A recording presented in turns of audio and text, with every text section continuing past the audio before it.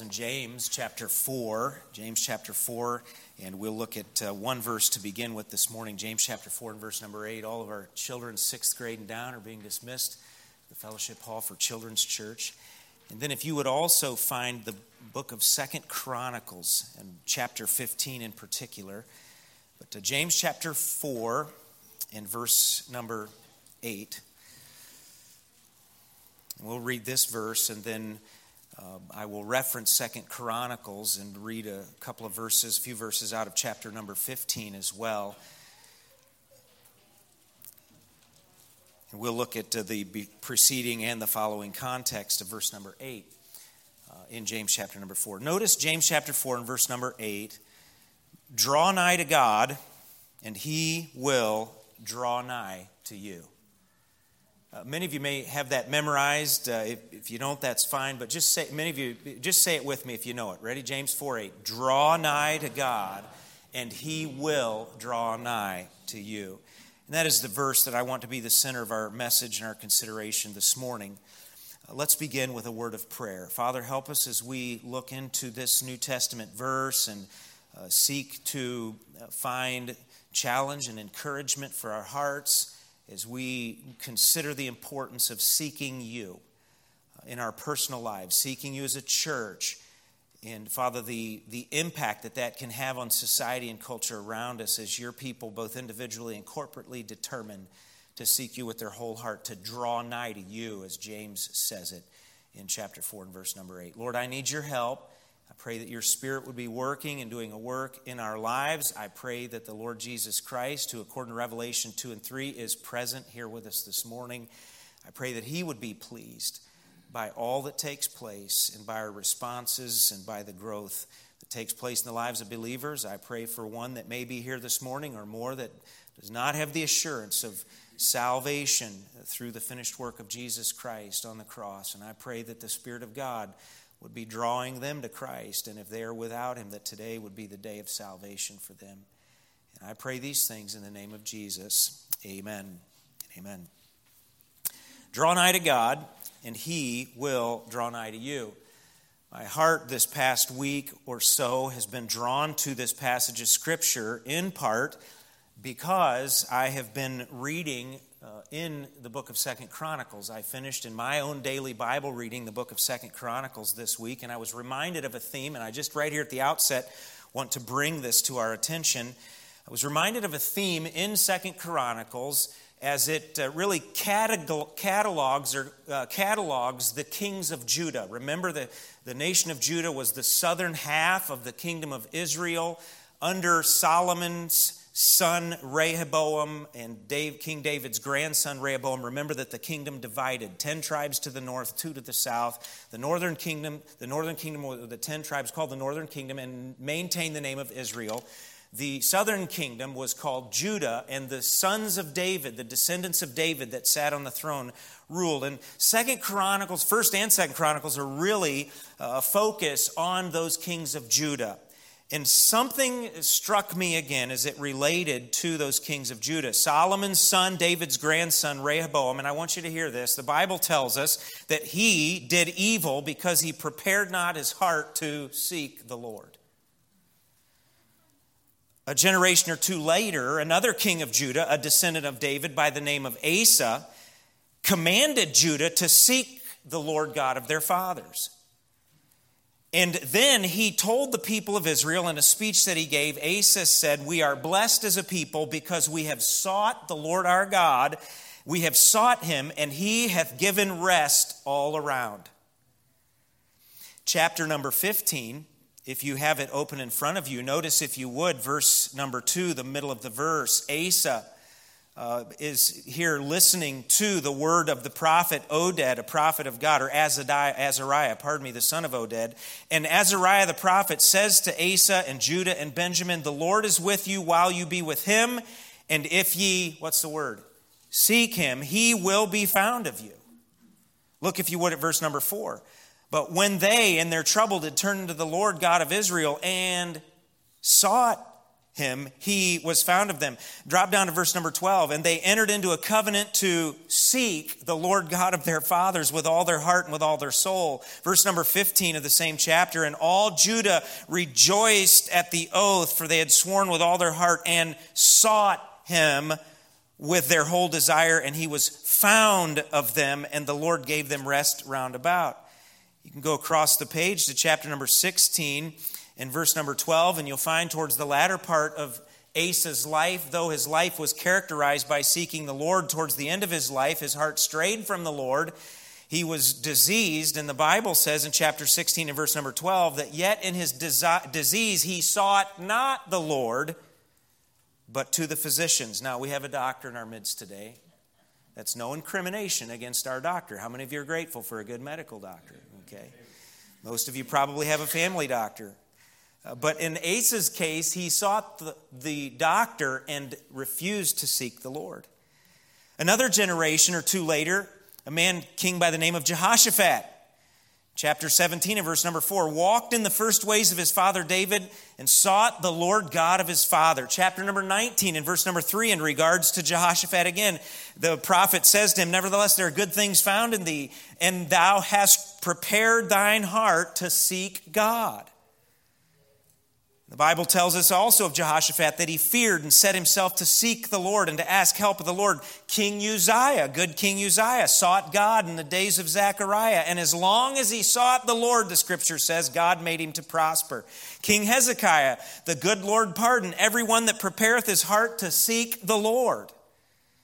Chapter 31 and verse 21, the Bible says of Hezekiah that he sought his God with all his heart and prospered. And then King Josiah, the last good king of the kings of Judah, the Bible says of him that while he was yet young, he began to seek after the God of David his father. That's a pretty apparent and obvious and important theme, isn't it? Seeking the Lord. And what struck me again as I read this passage is in truth the success or the failure of the kings of Judah pivoted on his seeking the Lord his God, his drawing nigh to God. And I say by way of personal application to us, and remember the New Testament says that to the New Testament believer, we are kings and priests to our God. But may I say this, the success or the failure of the believer's life will hinge on the exact same issue. To the degree that we draw nigh to God, as James says, to the degree that we seek the Lord, will determine the success or the failure of our spiritual lives. And so James chapter 4 and verse number 8 is vital to your life and mine as a child of God. If you know Christ as Savior, one of the most important verses in all the New Testament is James 4:8. Draw nigh to God, and he will draw nigh to you. We could say it this way: you and I cannot live successfully as a believer without living in the awareness of the presence and the power of God in our lives. We can't do it. In the early days of the Rose Bowl parade, when it was called the Tournament of Roses in Pasadena, California, many of you may know this, it's New Year's Day. They have this massive parade, 40-some floats, and also it features equestrian horses prominently as well. In the early days, early 1900s, the entire parade, thousands and thousands of spectators lining the streets there in Pasadena, California, watching these beautiful and ornate, these massive, intricate floats go by, saw the entire parade come to a standstill because one of the first floats stopped. The truck that was pulling the float in this annual massive event, ran out of gas. The entire parade came to a halt until somebody could go get some gas to put in the tank of this truck, pulling this beautiful, ornate float. And the irony of it is that it was the float and a truck representing the Standard Oil Company. You know, you and I can, as believers, we can have all the resources, we can have all the beauty, we can have all the facilities, but if we don't have the power and the presence of God, we're not going anywhere. Draw nigh to God. As I look at this passage of Scripture back in James chapter 4 and verse number 8, I see that this verse contains the greatest prescription, if I can say it that way, for the Christian life. Draw nigh, as James has it here, is a command. It's an imperative. He's not making a suggestion. He is giving a directive. He is giving a prescription. You know, as it relates to prescriptions, I reference our doctor in the house again. There have been times Dr. Shoemaker has helped us over the years get a prescription. I have a family doctor now down in Greenville, and occasionally I'll get a prescription from him. About a year ago, I had my back, a muscle in my back knot up, and I think I've shared this with some of you before, and it was incapacitating for several days. I couldn't even bend over to tie my shoes. And I thought, you know, when I had friends my age who said, my back's out, I can't move, at first I used to think of them, wimp. Okay. Until my back went out, and I was like, this is for real. That knot of muscle that just kept tightening down more and more, and so my doctor prescribed for me a muscle relaxer to help me get through that. And he said you can take as many as 3 a day, a little 5 milligram pill. Well, I took one, and I have come to call that pill my I don't care pill. And one is all I could handle. And I think if I went back and looked at the bottle, it would say 3 a day or as needed. Okay, as needed. In other words, you don't have to take all 3 of them. But you know, when it comes to a doctor, a prescription is something that's given to us, prescribed to us for our good, for our help, for our health. But there's a balance in all of it. I think about a physical therapist who may prescribe a certain exercise regimen to someone who's recuperating from a knee replacement or a hip replacement. I think about athletic coaches prescribing a workout regimen for a strength conditioning for athletes. I think about a dietitian can give a prescription as it relates to supplements or what to eat, what not to eat. A financial advisor. I heard a man say this the other day. He was talking to someone about their retirement, and he used this term, the health of your 401k. And so a financial advisor may give a prescription. Okay, do this with this portion of money at this stage. But I want you to understand, as it relates to this greatest prescription that James gives, it is a command. Draw nigh to God. And it's not a suggestion. You and I cannot spiritually succeed unless we prioritize drawing nigh to God in our lives. We can't. This is a tremendous exercise, drawing nigh to God, through prayer and through daily time in the Word of God and through being in God's house with God's people and other, as we call them, spiritual disciplines that help us to draw nigh to God. Daily times of worship where good music is used to turn our heart and our thoughts to the Lord, and where we look into the Word of God and we get help understanding His Word, and we meditate biblically, not Eastern, but biblically on the Word of God. It's a wonderful exercise, get this, that is good medicine for whatever ails us. And so that's why we call this command a prescription. Notice, if you would, back up in verse number 1. And I'm not going to take time to work expositorily through all of this morning. I'm going to read it, give a brief explanation of this first point, and then we'll move on. James says to these believers, "From whence come wars and fightings among you?" I'm glad, as far as I know, no one's ever had to write a letter like that to Crossroads Baptist Church. Okay. Talking about divisions among God's people. "From whence come wars and fightings among you? Come they not hence even of your lusts?" These are evil desires that war in your members. "Ye lust and have not, ye kill." The word kill here is not necessarily talking about actually killing someone, but it's the idea of being willing to rob someone of life, to destroy someone's reputation in order to get what you want. "You desire to have and cannot obtain. Ye fight and war, yet ye have not, because you," what? "Ask not." And then understand, when you do ask of God and don't receive, and receive not, it's because you ask amiss, out of an evil motive is the idea, with a wrong motive, that ye may consume it upon your lust. Verse number 4, "Ye adulterers and adulteresses." Why does James use such strong terminology in addressing Christians? Because when a Christian looks for pleasure and satisfaction outside of the Lord, it's spiritual adultery. Okay.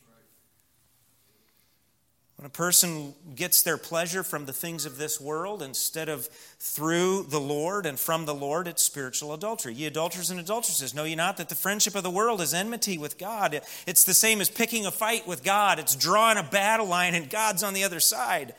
Do you think that the Scripture saith in vain or without a purpose? The spirit that dwelleth in us lusteth to envy. Our human spirit just longing for the things of this world. We have this sin nature that is bent towards, as the songwriter said, prone to wander. Lord, I feel it. I love what James does in verse number 6. But as much as a person may long for and think that the things of this world will satisfy, in contrast to God's provision, notice what James says in verse number 6. But he giveth more grace. In other words, anything that this old deceitful world can offer us, anything that we can long for as far as sinful lust and desire goes, God gives more grace. Wherefore he saith, God resisteth the proud, but giveth grace unto the humble. Submit yourselves therefore to God. Resist the devil, and he will flee from you. One commentator I read this week said, when you take a biblical stand against the devil, he turns into a coward. Okay. He will flee from you. So what's the point? In these first 7 verses leading up to verse number 8, James really is telling us about all the different battles that a Christian can face, and the prescription that is good for what ails us is draw nigh to God. You get close to God, you prioritize drawing nigh to God, and then just to summarize these first 7 verses as it relates to getting along with people, drawing nigh to God will help you when you need to get along with people. What's the old saying? To dwell above with saints I love, oh, that will be glory. To live below with some saints I know, now that's a different story.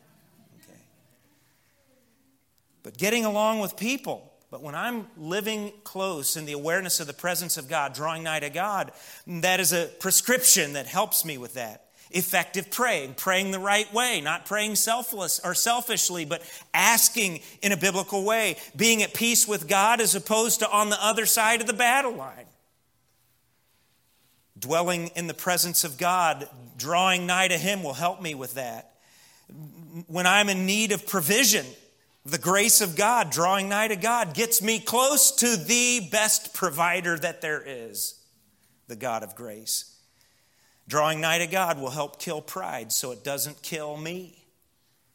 Drawing nigh to God also is beneficial when it comes to successful preparation for spiritual warfare with our enemy, the devil. When I submit to God, I get in rank under God. God's being the captain. I get in rank. I get in line. I'm in submission to Him. From that place, I resist the devil. And James says he will flee from you. So the key is draw nigh to God. It's the greatest prescription. Have you ever noticed that there are things, before we move on to the second point, have you ever noticed that a lot of things in life are easier and more safely done if you do it with someone? I think even about little ones. I have had a daughter or two that's been shy and bashful. And they're always more confident to do something if mommy will do it with them or if daddy will go with them. And by the way, there's safety in numbers too. Safety.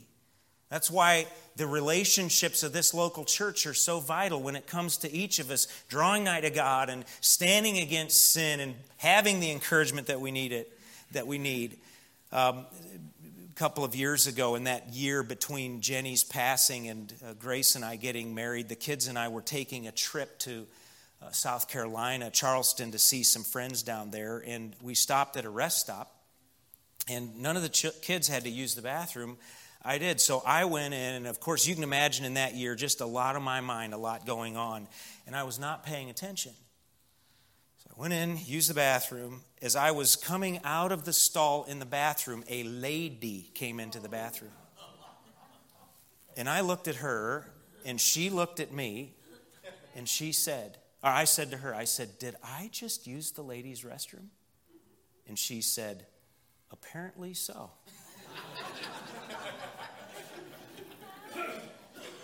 And I said, I'm so sorry, excuse me. And out I went, and I thought that lady could have created an international incident. She could have gone into a scream in a panic. I'm just glad that she was calm about it. I came out of the bathroom, and the kids are all sitting in the truck, the Suburban, laughing at their dad. Okay? Because they had just seen it. And I got to thinking about it. We didn't let our girls use the bathroom alone. There's safety in that, okay? If it would have been normal, either, Judson would have been with me, he would have caught it, or the girls would have been with me, they would have gone in the ladies' restroom. I would have noticed, okay, I got to go in this one over here. But I'm telling you, the importance of having someone with you, being in the presence of someone will save you all kinds of heartache, all kinds of difficulty, all kinds of trial, all kinds of danger, all kinds of destruction, all kinds of embarrassment. And the greatest prescription for the Christian life, I don't care what the issue is, draw nigh to God. Okay. Secondly, not only is this the greatest prescription, it's the greatest pursuit. The greatest pursuit. And I'm just going to quickly move over to this when I'm watching our time here. The greatest pursuit. When James gives this command, draw nigh to God, and he will draw nigh to you. Draw nigh to God, it's not talking about a continuous action of just every day taking a couple steps. Joe, can you help me with this for just a second? You just stand right there. All right. I think a lot of times, and hear me out on this, I think a lot of times when we talk about a Christian drawing nigh to God, we think about it this way. Today, just a couple steps closer. Okay, and I'll get through today. And as long as I'm just every little bit taking another step closer, we kind of justify it in our mind, just kind of spread it out, a little closer, a little closer this year than I was last year. That's not what James means here. When James gives this command, this prescription, he's talking about a wholehearted pursuit that looks like this. Draw nigh to God. Amen. That's good. And then don't ever leave his side. Get there and stay there. That's good. Open the action and close the action and don't leave his side. Now, thank you.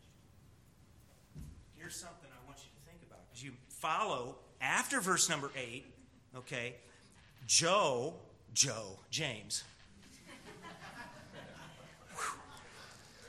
James gives the means. Okay, if you're going to draw nigh to God, then here are some means that need to be true of your life, the way that you do this. Okay, so the first part of the chapter, verses 1 to 7, okay, these are the things that if you're drawing nigh to God, the prescription of this will help you in all of these different situations. Verse number 8, draw nigh to God and he will draw nigh to you. And then following verses 9 and 10, or the last part of verse number 8 all the way through 10, he gives the means, if you would, by which drawing nigh to God is accomplished. Okay. Cleanse your hands, ye sinners. Purify your hearts, ye double-minded. Be afflicted and mourn and weep. Let your laughter be turned to mourning and your joy to heaviness. Notice this, humble yourselves where? In the sight of the Lord, and he shall lift you up.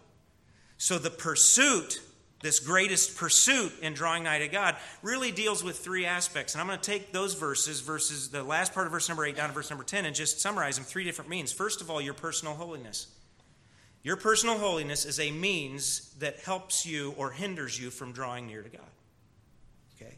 Cleanse your hands, ye sinners. That's the idea of your external activities and actions, what others see about you, your associations, your testimony, the appearance of evil in your life. Yesterday morning, I put on a t-shirt. And as I was buttoning up my shirt at the beginning of the day, I noticed a spot on the t-shirt. And I said, well, it's going to be covered up anyway. Do you know that spot bothered me all day long? I would think about it throughout the day. I'm like, this t-shirt, it's got a spot on it. Nobody could see it. When I got undressed last night and started unbuttoning my shirt, you know the first thing, that spot. And what does James say in chapter number 1? Pure religion and undefiled before God and the Father is this, to visit the fatherless and the widows in their affliction and to keep himself what? Unspotted from the world. Now, we're not talking about sinlessness, but I'll tell you this, as we grow in Christ, as we draw near to him, we should be sinning less. Cleanse your hands, you sinners. Purify your hearts, you double-minded. This is talking about our internal holiness as it relates to more and more, progressively developing a singular focus on the Lord and His things, and not being distracted by the idols of this world. I've been doing a lot of personal heart preparation and reading as I think about Scott Pauley coming in April. And I'm burdened for personal revival. I want to be closer to God than I've ever been before. I want to know God at a level that I've never known Him before. And I don't want to go back. Okay. I want to be drawing nigh to God. And as I was sharing with Grace about how God's working in my heart, you know what I found as far as the things that distract, the things that suck up time that I could and should be spending drawing nigh to God at designated times of the day? They're not generally bad things. But in a certain sense, they're good things. Good is the enemy of best. And so a heart that is not double-minded. And then, as we think about these means in this greatest pursuit, drawing nigh to God, not only holiness, but a right view of happiness. Now, if you just read James chapter 4, and beginning in verse number 9, you would think that James was in the doldrums and wanted everybody else to be. Be afflicted and mourn and weep. Let your laughter be turned to mourning and your joy to heaviness. James, in the Greek, it's almost as if some people might say, James is saying, everybody needs to walk around looking like you're just waiting on a gallbladder attack to happen. Okay, something bad. No, that's not what James is saying. What he is doing is he is addressing the carnal or worldly view of joy, and that is this, or happiness, that I use happiness to basically drown out issues that I need to be dealing with. Blessed are they that mourn, for they shall be comforted. In other words, the world gets this thing, and if we're not careful, we as Christians, we can get so wrapped up in the frivolity and the shallow, cheap entertainment of this world that we let it, if I can say it, help us cope with, rather than biblically dealing with our sin. But here's the deal. As we biblically deal with our sin, God has promised an exceeding comfort, an exceeding joy, an exceeding happiness on the other side of that blows the world's idea of happiness to smithereens. Okay, there's no comparison. I was talking to Grace the other day, and I used this illustration. In 2006, I had the privilege of going on a missions trip to the Micronesian Islands off the coast of Australia, the island of Ponape in particular. And I grew up loving eating bananas and tuna sandwiches made out of canned tuna, okay? And I thought, man, and it was a treat for us to get bananas. And the family we came from and Dad's salary and so on, it was a treat for us. We didn't get bananas all the time. So when we got one, man, a banana was a good treat. You know, a little blue sticker, Chiquita, or whatever you call it on the side. And it was a treat for us. And then Mom always got cans of tuna. We'd mix it up with mayonnaise. Sometimes she'd dice up dill pickles, put that in there, and we'd have tuna sandwiches. And that's what I thought, man, I thought this is great. And then I went to Ponape, where they have 45 varieties of bananas. Okay. Including, everything from a plantain that's like a potato, all the way to these clusters or bunches of these bananas that are about this long, that are about as sweet as a Snickers candy bar and a whole lot better for you. And the missionary would literally hang a massive cluster of these outside of our room where we were staying, and we would come out, man, you just take one of those off and eat it, take two of those off and eat it. Your pancreas is like, hallelujah. Anyway, and then the main diet of these people on this island is yellowfin tuna. And it's like white steak. And they have it in everything. Diced, and it's like white steak, diced yellowfin tuna, fresh caught out of the Pacific Ocean on your eggs in the morning, and in some dish for lunch and for supper that night, like just a big white slab of steak. You can't beat it. You know what? I came back from Ponape, and I have had a hard time ever adapting back to an American banana. And as far as I know, since 2006, I have not had a tuna fish sandwich out of a can of tuna since I came back. Why? Because I got such a taste I got such a taste of those bananas and that yellowfin tuna on the island of Ponape that whatever is offered here, I can't hardly even stomach anymore. Listen, when we deal with our issues and our sin God's way, and as James says here, you're afflicted and you mourn and you weep and you deal with your sin God's way, the joy, the comfort that he gives on the other side infinitely outweighs and outpaces any cheap counterfeit joy this whole world can give. Okay. We get that from God. What does David say in Psalm 16? In his presence there is fullness of, and at his right hand there are pleasures forevermore. And then this issue of humility, as we think about the means of the pursuit, this issue of humility. And that is being aware of my desperate need and who I am in the Lord's presence. To say it this way, as the song says, I cannot do without thee. O Savior of the world, I need you, Lord. And so the pursuit is fueled by these means. So in this simple verse, the greatest prescription, the greatest pursuit. Thirdly, and I love this, the greatest person. Draw nigh to who? God. By the way, interestingly, in the original, there is a definite article so that it would read like this: draw nigh to the God. The one and only God. Not the cheap counterfeits, not the idols of this world, not the man-made gods. You draw nigh to the true God. In James chapter 1 and verse number 5, he's the God that gives wisdom to those that ask in faith. And how does he give? He gives liberally and upbraideth not. He does not rebuke. There is no request too small for you to bring before God. He's the one, James 1:17, that every good gift and every perfect gift comes from above, from the Father of lights, with whom is no variableness, neither shadow of turning. In James chapter number 2, this greatest person that we are commanded to draw nigh to is the God who rewarded Abraham's faith with a son when it was impossible from a human perspective. He's the God that delivered Rahab from the destruction of Jericho. This God, the greatest person that we're commanded to draw nigh to, is the God that will give wisdom. James chapter 3 and verse number 17, he'll give the wisdom that comes from above, that is pure and peaceable and gentle and easy to be entreated and without partiality and hypocrisy and full of mercy and good fruits. He's the one in James chapter 4 and verse number 6, as we've already seen, that gives more grace. Whatever anybody else can offer to you, whatever this old world can try to allure you or deceive you with, he gives more grace. This is the God in James chapter 5 and verse number 11, where James said, you know the end of the Lord, the outcome of God's work in a person's life, and in particular Job's life, that he is very pitiful and of tender mercy, deep compassion that the Lord has.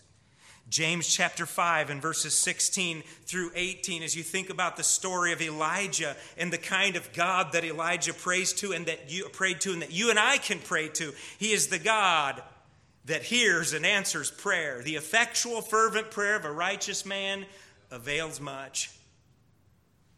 And Elijah prayed to that God, and after the 3 years of famine, God opened the windows of heaven and the rain came in answer to Elijah's prayer. And so as we think about this greatest prescription, that is the greatest pursuit, we think about the greatest person. Who are we pursuing? Who are we prescribed, commanded to draw nigh to? It's the greatest person. It's the person of our God. Let our heart be the heart of Moses in Exodus 33 and verse number 15. If thy presence go not up with us, carry us not up hence. In other words, if God's not in it, we don't want anything to do with it. I read the story this week of a man who was going surfing off the coast of California. And he was doing it for a day of leisure. He got there and realized that there were not a lot of people there. The only person that he saw was this massive, he called him the Goliath on the beach, this massive man. And this man was involved in Taekwondo, and so he was just working through his moves, his Taekwondo moves. And the man telling the story said that this was a hulk of a human. He said, I just noticed him, and I went swimming out into the water, paddling on my board. And he said, I got quite a ways out in the ocean, and out of nowhere, it seemed like, I came across this little kid on a surfboard, and he was there paddling on his little belly board too. And he said it was just shocking because here's this wide, wide ocean. And he said this kid was so small, I didn't even see him when I got in the water. And I get out there, and there he is, he said, and he was tiny enough he could have surfed on a Frisbee. And he said, so I said, hey, bud, how are you doing? He goes, I'm doing fine. He said it was obvious this kid didn't have a care in the world.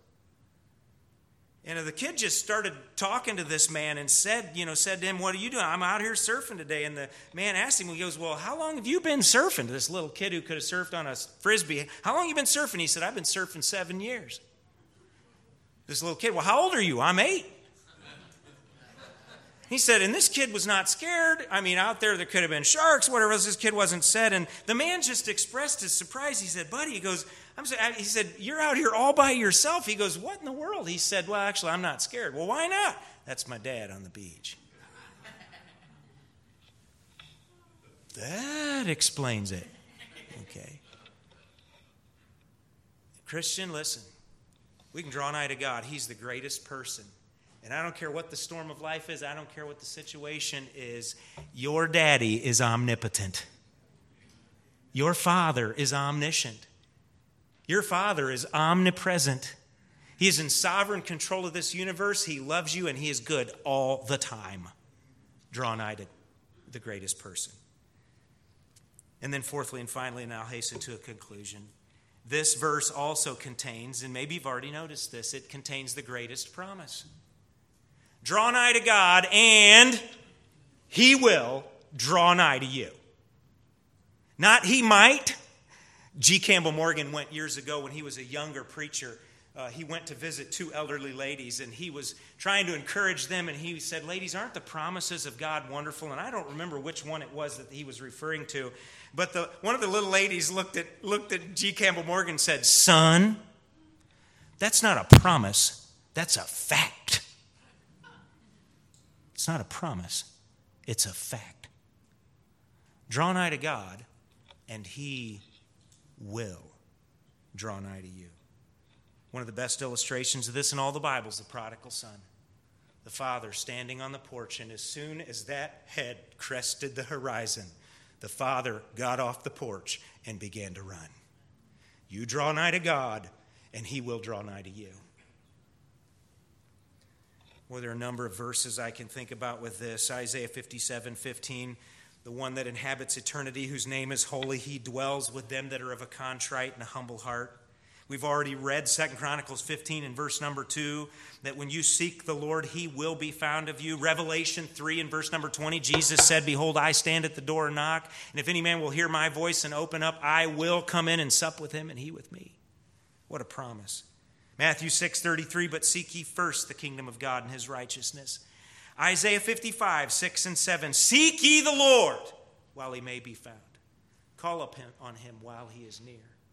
And then Isaiah goes on to say, and when you do, he will respond. He will come. He will pardon. That is the nature of our God. You draw nigh to him, and he will draw nigh to you. And so in this verse, we see the greatest prescription, the greatest pursuit, the greatest person, and the greatest promise. I close with this. I read a story this week that at first it just kind of went past me, and then last night I was thinking about it again, and the significance of it struck me at a new level. I read of a young Russian man who had been born and raised in the Soviet Union, grown up as an atheist, a family of atheists, a country that claimed to be atheist. And of course, with the oppression of communism and the redistribution of the wealth and so on, we're aware of those problems. His family at one point was able to migrate from Russia, atheists in communist Russia, migrate to Paris, France. And now, after having gone from deprivation and poverty under the regime of communism, they moved to Paris, France, a country that because of the French Revolution is essentially an atheist country. But a country that is awash in materialism and evil. Atheism in the Soviet Union, atheism in Paris, France.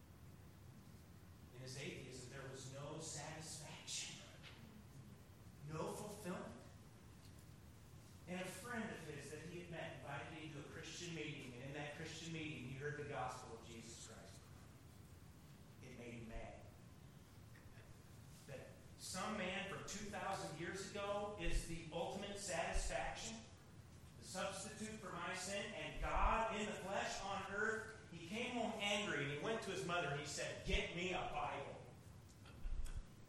I'm going to prove this thing wrong once and for all." So his mother got him a Bible. And by his own testimony, he said he picked of the 4 Gospels that tell the life of Christ, he picked the Gospel of Mark because it was the shortest.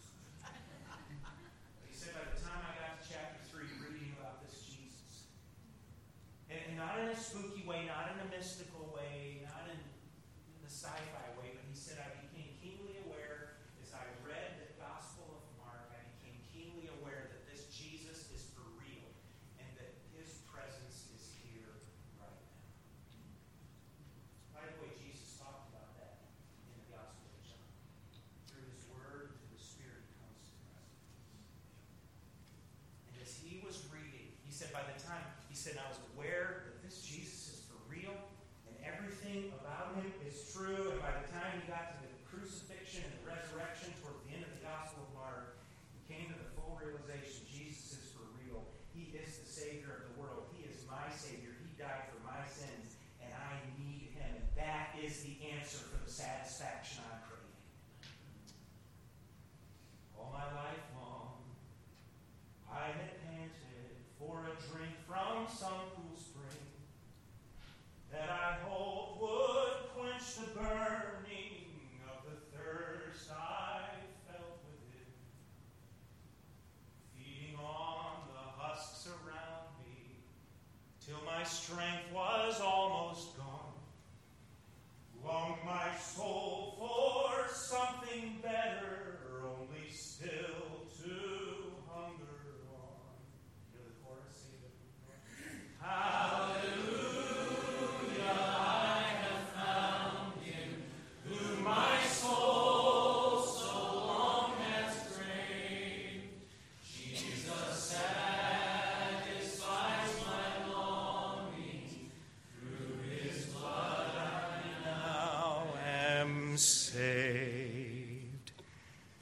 The greatest prescription, the greatest pursuit, the greatest person, and the greatest promise. Thank you, Lord, for your word today. Thank you for how you've challenged me in preparation for our time together today. Lord, if there's one here who does not yet have Jesus as Savior, I pray that today would be the day of salvation. And I pray for us as believers, as we've been challenged, we've been reminded of this greatest prescription, this greatest pursuit, drawing nigh to God, the greatest person and the greatest promise, he will draw nigh to you. And Lord, that we would understand that the ultimate success of our lives as believers is directly connected to the degree of our pursuing him, the degree of our seeking him, the degree that we draw near to him in our daily lives. Through your word, through prayer, through fellowship, through worship.